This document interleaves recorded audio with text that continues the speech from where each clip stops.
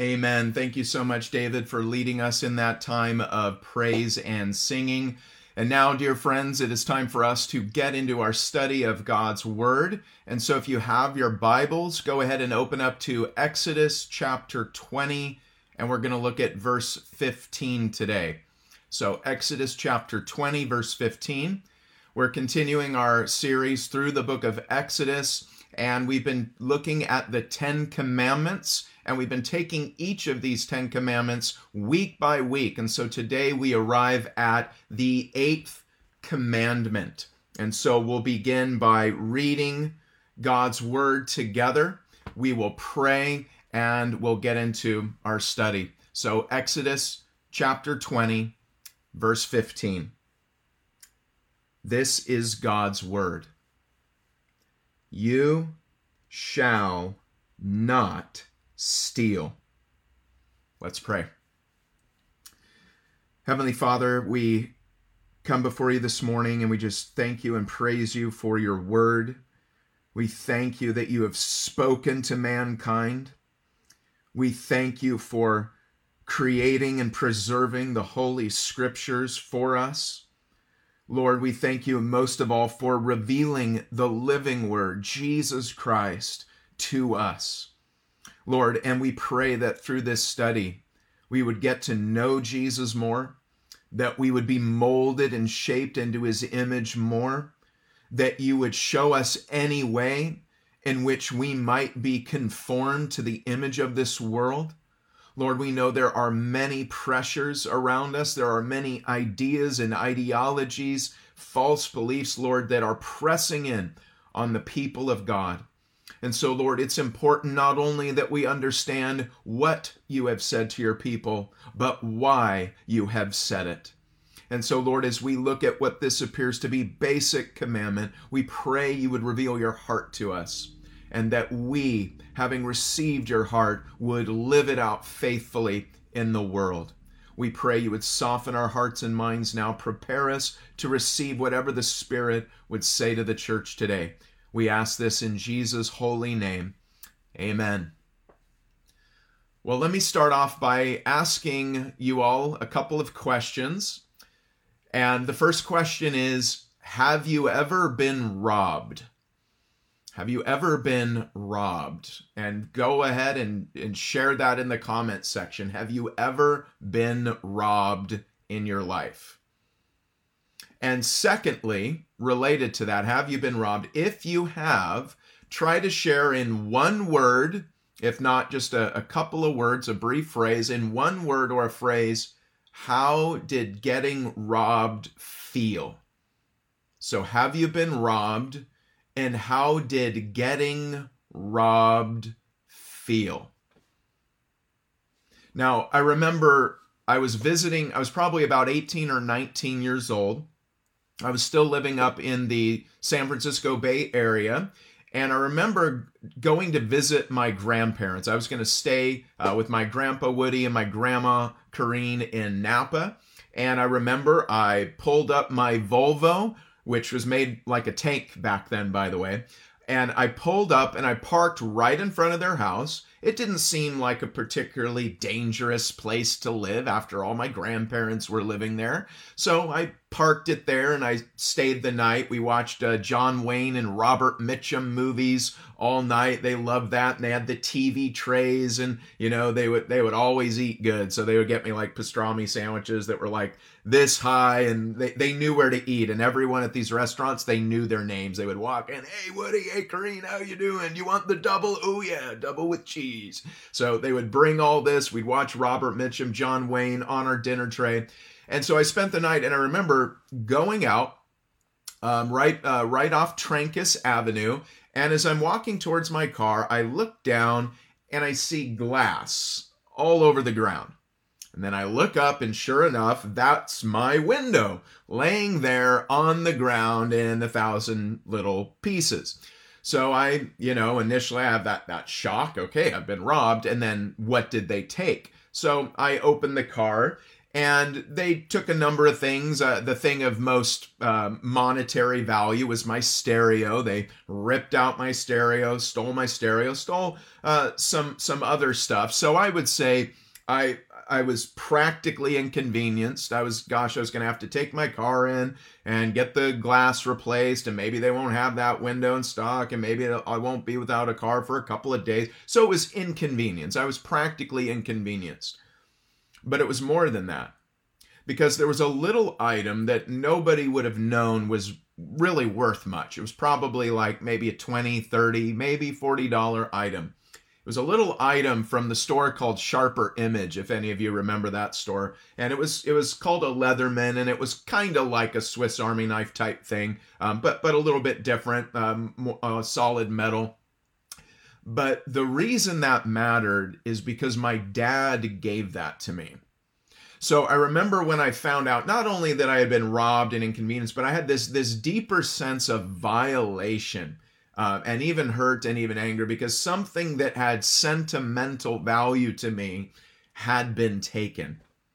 And I would note that many people, when they get robbed, they feel the same thing. It is not just as though it is practically inconvenient.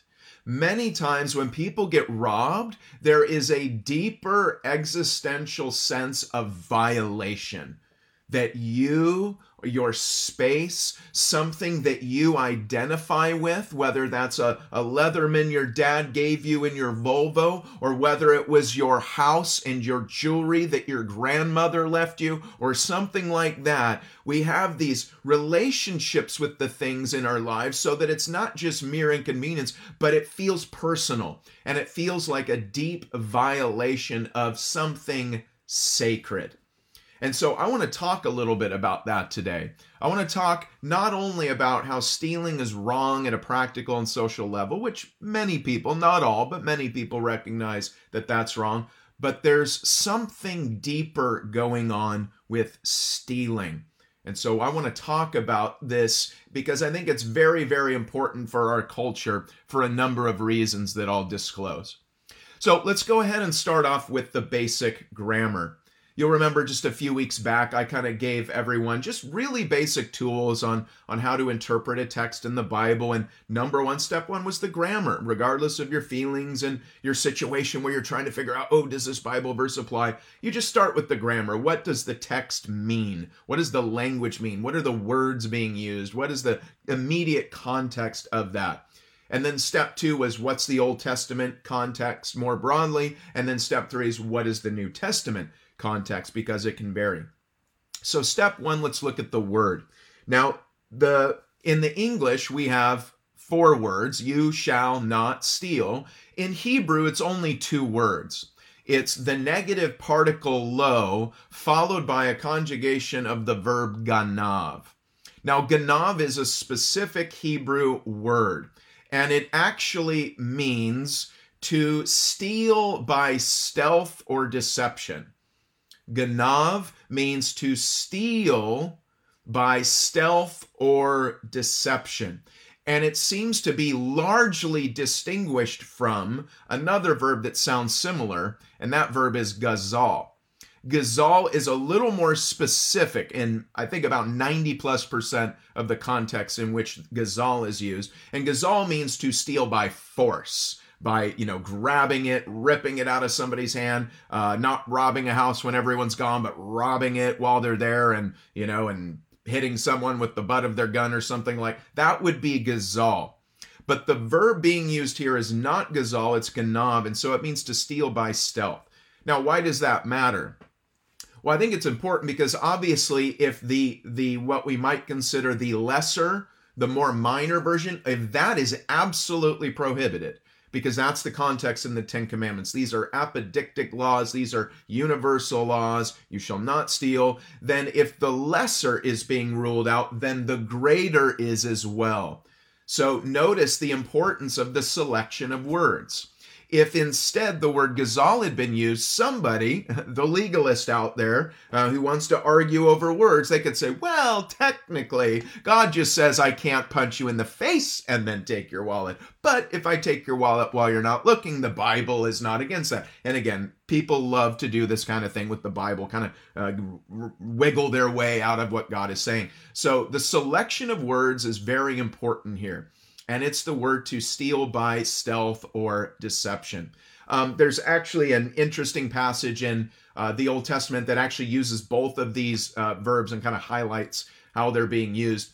And it's the story in Genesis about Rachel stealing from her father Laban. If you'll remember, Jacob has been manipulated by Laban. The deceiver gets deceived, and so he flees. He doesn't even let his father-in-law know he's leaving. He's like, we got to go, because who knows what this guy's going to do. So he's fleeing, and he doesn't know, Jacob doesn't know, that his wife Rachel has stolen some of her father's household gods or his idols. And in that narrative, Laban, he finds out, he runs, and he catches up to them, and he accuses Jacob of wrongdoing, and he's trying to find his idols, but she can't find it because Rachel hid them under her dress, and she says, the way of women is with me. I'm on my period. You don't want to go looking for this thing right now. And he goes, you're right, I don't. Well, I guess I was wrong, and Jacob rebukes him, and off he goes. But in that narrative, it says that Rachel ganaved her father's idols, not gazal, ganav. She took by stealth. But then when Laban catches up, and that's the verb used throughout, and then when Laban catches up and he says, why did you just take my daughters away? And Jacob responds, because I was afraid you would gazal. I was afraid you would take them by force. So that's a cool little narrative that shows the difference of those two verbs. So the Bible is ruling out the lesser. Now, for practical matters, this would be, again, all nonviolent types of theft. So embezzlement, for example, fraud, all that is being ruled out. As a matter of fact, and I think this is important culturally to acknowledge, that this word is also used against kidnapping. The word steal here is used in Exodus 21, verse 16, against kidnapping. So again, when people suggest today that, the Bible supports American slavery and it's because people believe the Bible and Christians were enslaving, actually, no, that's wrong. The Bible outlawed kidnapping and used the word stealing to do it. So even here in the Ten Commandments, and it's more specific in the Exodus 21 passage I just mentioned, but that's prohibited as well. You cannot take anything or anyone. This includes persons. You cannot steal people. You cannot kidnap them. So the Bible, if people actually followed it, if people in North America at the time of the slave trade actually were being biblical, then they wouldn't have kidnapped slaves from Africa and brought them here or anything else. So the problem is people weren't being biblical enough, and we need to be careful. We point that out to people because I know a lot of people think, it's because they were being biblical, that's why there was kidnapping. No, friends, it's because they weren't. So it outlaws all forms, including even kidnapping. Now let's talk about why the world says that stealing is wrong. Why does the world say stealing is wrong? Essentially, all the world can really say is that stealing is not practical. In other words, divorced from God, divorced from the Bible, divorced from a divine command such as thou shalt not steal, the best man can do is say it's not practical. And so what happened in the history of the world, because we know this was not a unique command to Israel on the surface, the context is unique because Israel's God is unique, but the commandment itself is not unique. Most of the ancient Near Eastern nations, they all agreed that stealing, it's just not practical. You can't have a stable, developing society if there's just rampant stealing. So people got together And whoever was in charge, so the ruling class, whether that was a lot or a few, that could vary, but the ruling class got together and they said, stealing is not practical. They said, I don't want to be stolen from. I don't want anyone to steal from me. So we need to make a law that's going to, punish people if they do, and hopefully by legislating a punishment, people just won't do it. Even if they're not good people, even selfish people, many times don't want to get their hands cut off or go to jail or pay back double or whatever the punishment happens to be. So people got together, and whoever was in power or authority decided it's not practical. We can't grow and develop if we don't outlaw it. Now, if that's the best that society can do, well, what's the problem with that?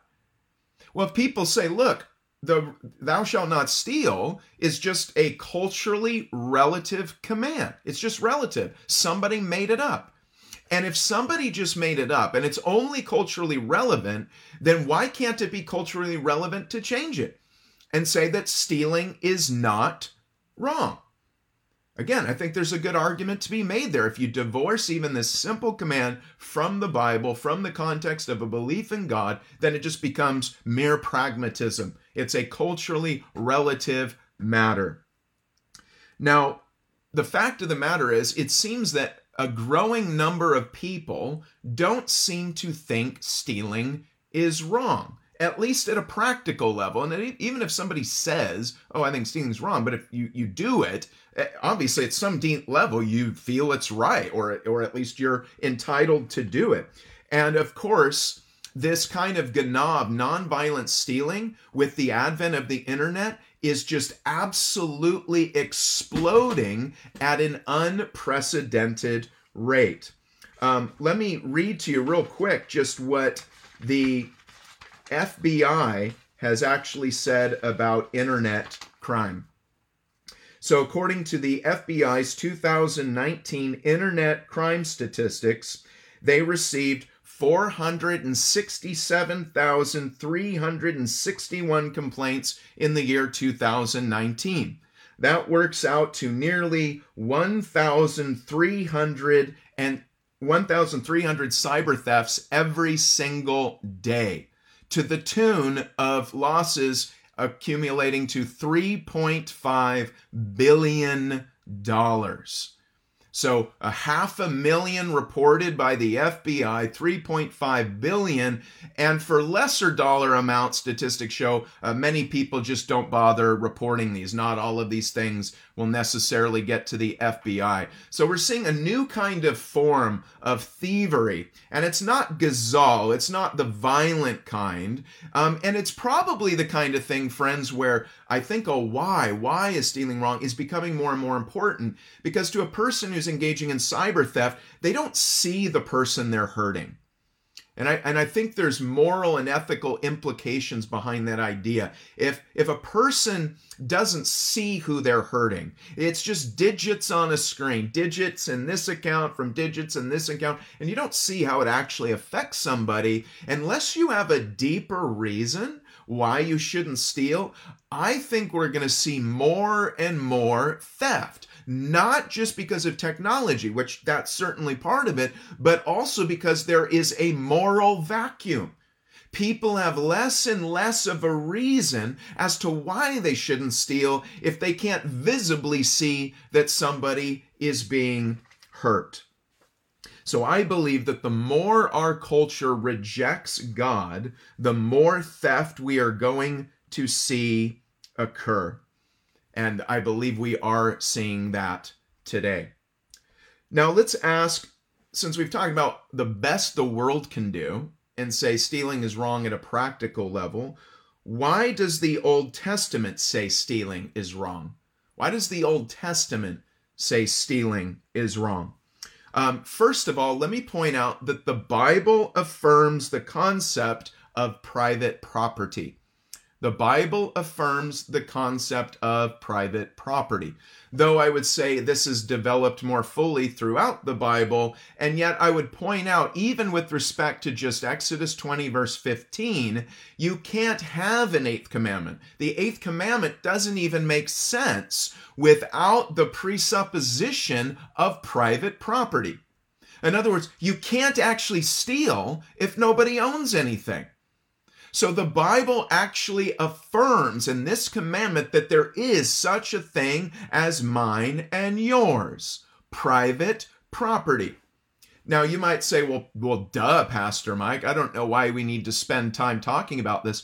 Well, friend, let me just remind you that this very notion of private property is up for debate right now. Not only at an individual level do some people look at what somebody else has and say, well, that should be mine, and therefore in my mind, in my heart, I'm delegitimizing why you have a right to that, so I'm going to take it. That happens at the individual level. But we're actually seeing wide-scale movements throughout the world where this is happening.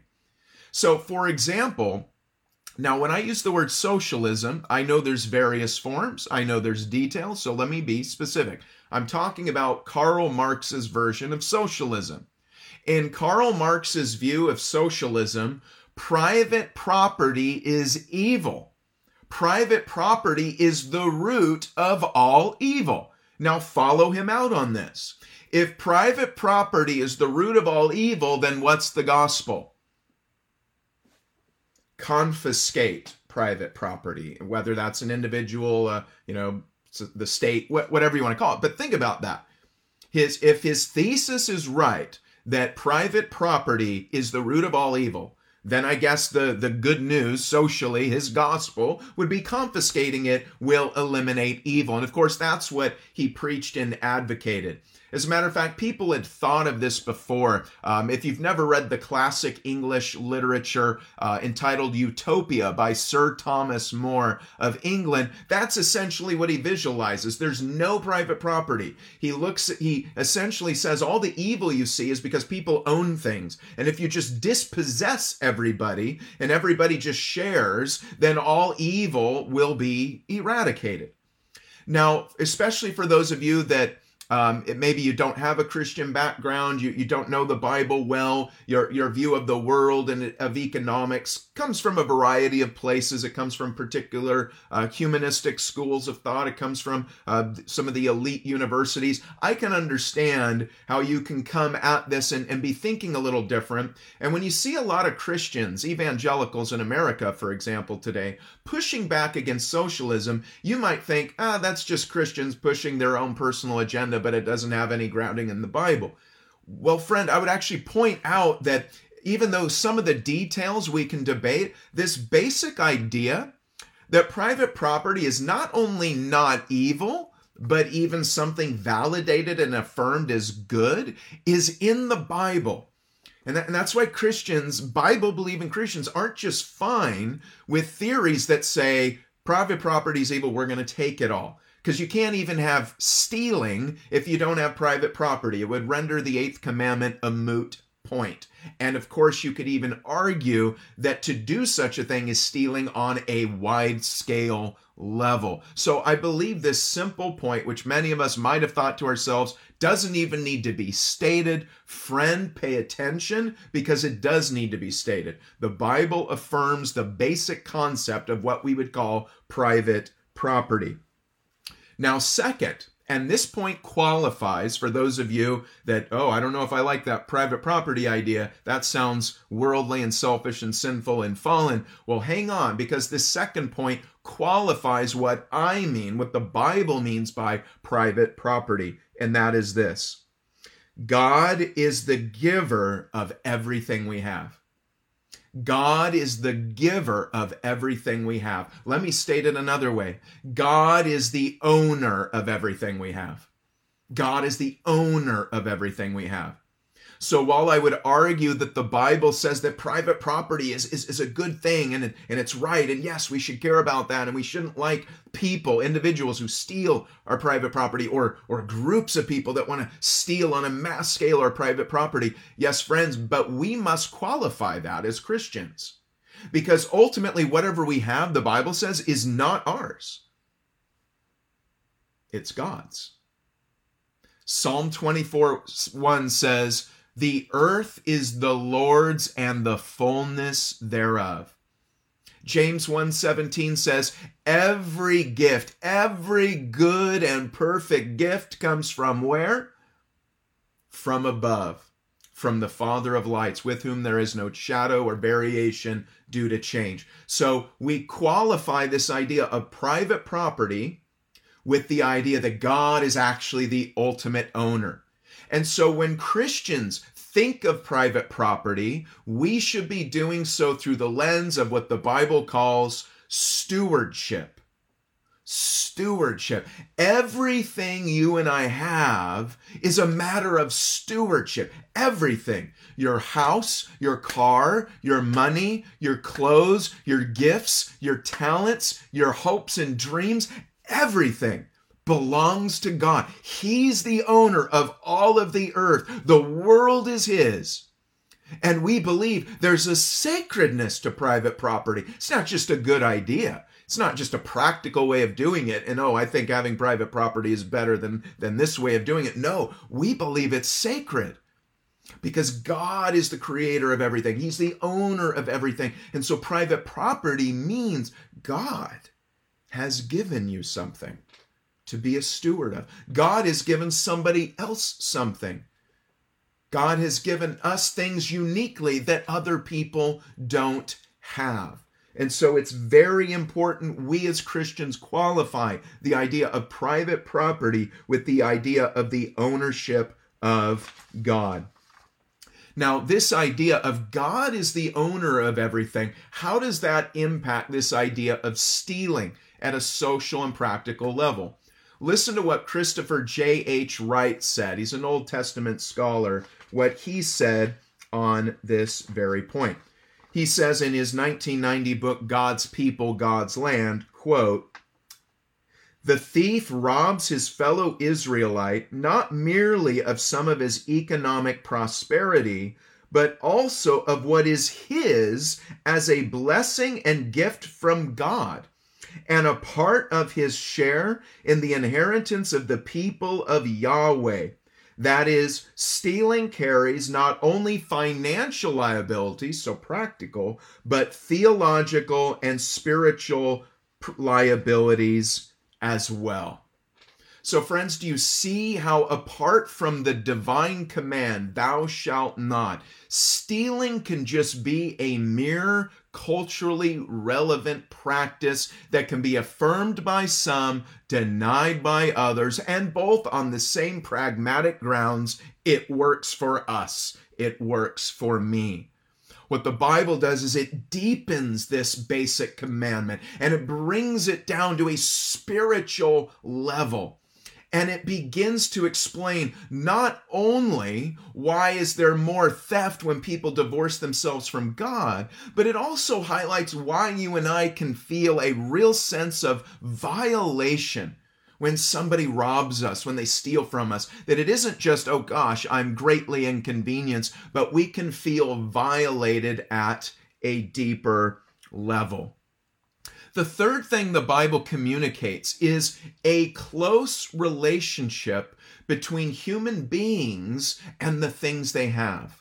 The Bible communicates a close relationship, not an equivalence where we are not our property, I am not my house, I am not my car, and yet there is a close relationship between man and his land, his home, and the things that he has, including his money. There's a close relationship. Now, this is developed throughout the Old Testament, but it's seen right at the very beginning of creation in Genesis chapter 2. If you look at Genesis chapter 2, if you'll remember, where did God make man from? Where does man come from? He comes from the ground. And actually in the Hebrew language, you can even see the relationship of the words. The words for Adam or a person or human being is Adam, and the word for ground is Adamah. It's the same word except with the H, the hey added onto the end. So Adam comes from Adamah. So you see this linguistic relationship, which is meant to point out a conceptual relationship, namely that man is related to his environment, that he's related to his land, he's related to his home and the things they have. There is a relationship between people and the things they have. That's why so many people in America, if you notice this, and I think we're probably more like this than most countries on the face of the earth, but have you noticed how much Americans like to personalize and customize everything? Whether it's customizing a license plate, whether it's picking out clothes that are uniquely you, or the way we decorate a house, or what kind of car you drive and what kind of status is assigned to cars that people drive. I mean, think about how all of that in culture speaks of who you are. Well, the Bible says there's a reason for that, because we were actually created in such a way that we're related to the things around us. But there's a problem. Sin has entered into the world. And what do you think sin has done to this relationship? What sin does is come in and it says, rather than your core identity being, I'm created in God's image, that who I am above all things is I'm a child of God, I'm created in the image of God, I'm the beloved of God. What happens, sin comes in and it shoves out our identity in God. It shoves it out. And instead, other things take its place, including the things that we have, whether that's our house, whether that's our money, whether that's our cars, or whatever it might be. This is why, again, so often I remember when the housing market crashed years ago, I was working at Calvary Chapel, Costa Mesa.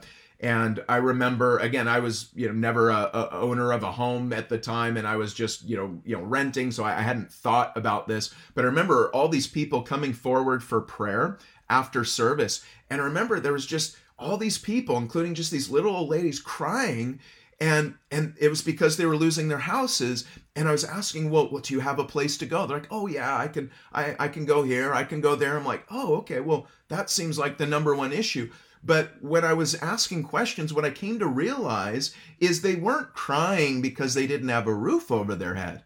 Every single person I talked to did have a place they could go. What they were crying over was there was a personal identity built into their house. To lose their house was to lose themselves. And I think that's because, again, God's made us to relate to our environment, to relate to the things we have. But what sin does is it comes in and says, you are as good as what you have. That your money, your house, whatever it is, it speaks of who you really are. And the Bible says that's not true. As important as these things are, and God wants to use them as matters of stewardship, yet we are not to be identified. Our worth and our value is not in your salary. It's not where you live. It's not what car you drive. It's not what kind of clothes you have. It is who you are in Christ. And insofar as we're pushing away from Christ and we're not trusting in Him, we will see that that's a vacuum that's going to get filled. And we'll start to say, well, I'm only worth what I own. I'm only worth what I possess. I'm only worth what I can drive around and other people can see to show off and say, I'm this kind of person. So friends, we've got to be very careful that even though the Bible affirms that the things we have are important, if they have us, we are in a state of sin. We are not meant to be identified by these things. Now, what does the New Testament say? If the Old Testament affirms practically stealing is wrong, it's not good for a stable, developing society. If it also affirms that it's wrong because God affirms this idea of private property, and we understand that private property is qualified by the idea that God is ultimately the owner and we are but stewards of the things that we have. And we recognize that these things are a real extension of ourselves, but we got to resist the temptation, the sinful temptation to be identified with them. What more can the New Testament offer us?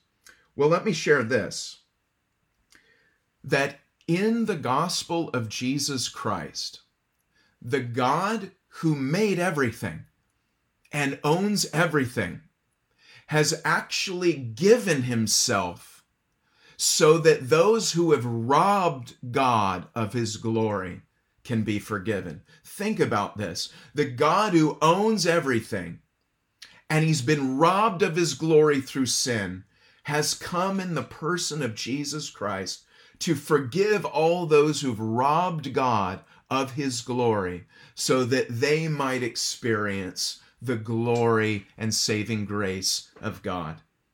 You know, the fact of the matter is many of us could say, well, I've never been a thief. I've never stolen from people. And hopefully that's true. I think that's great. But actually, the Bible says if you go down deeper, all of us have sinned and robbed God of his glory. Sin is robbing God of his glory.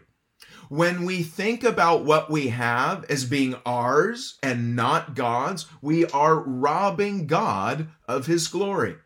This is something that God told Israel over and over again.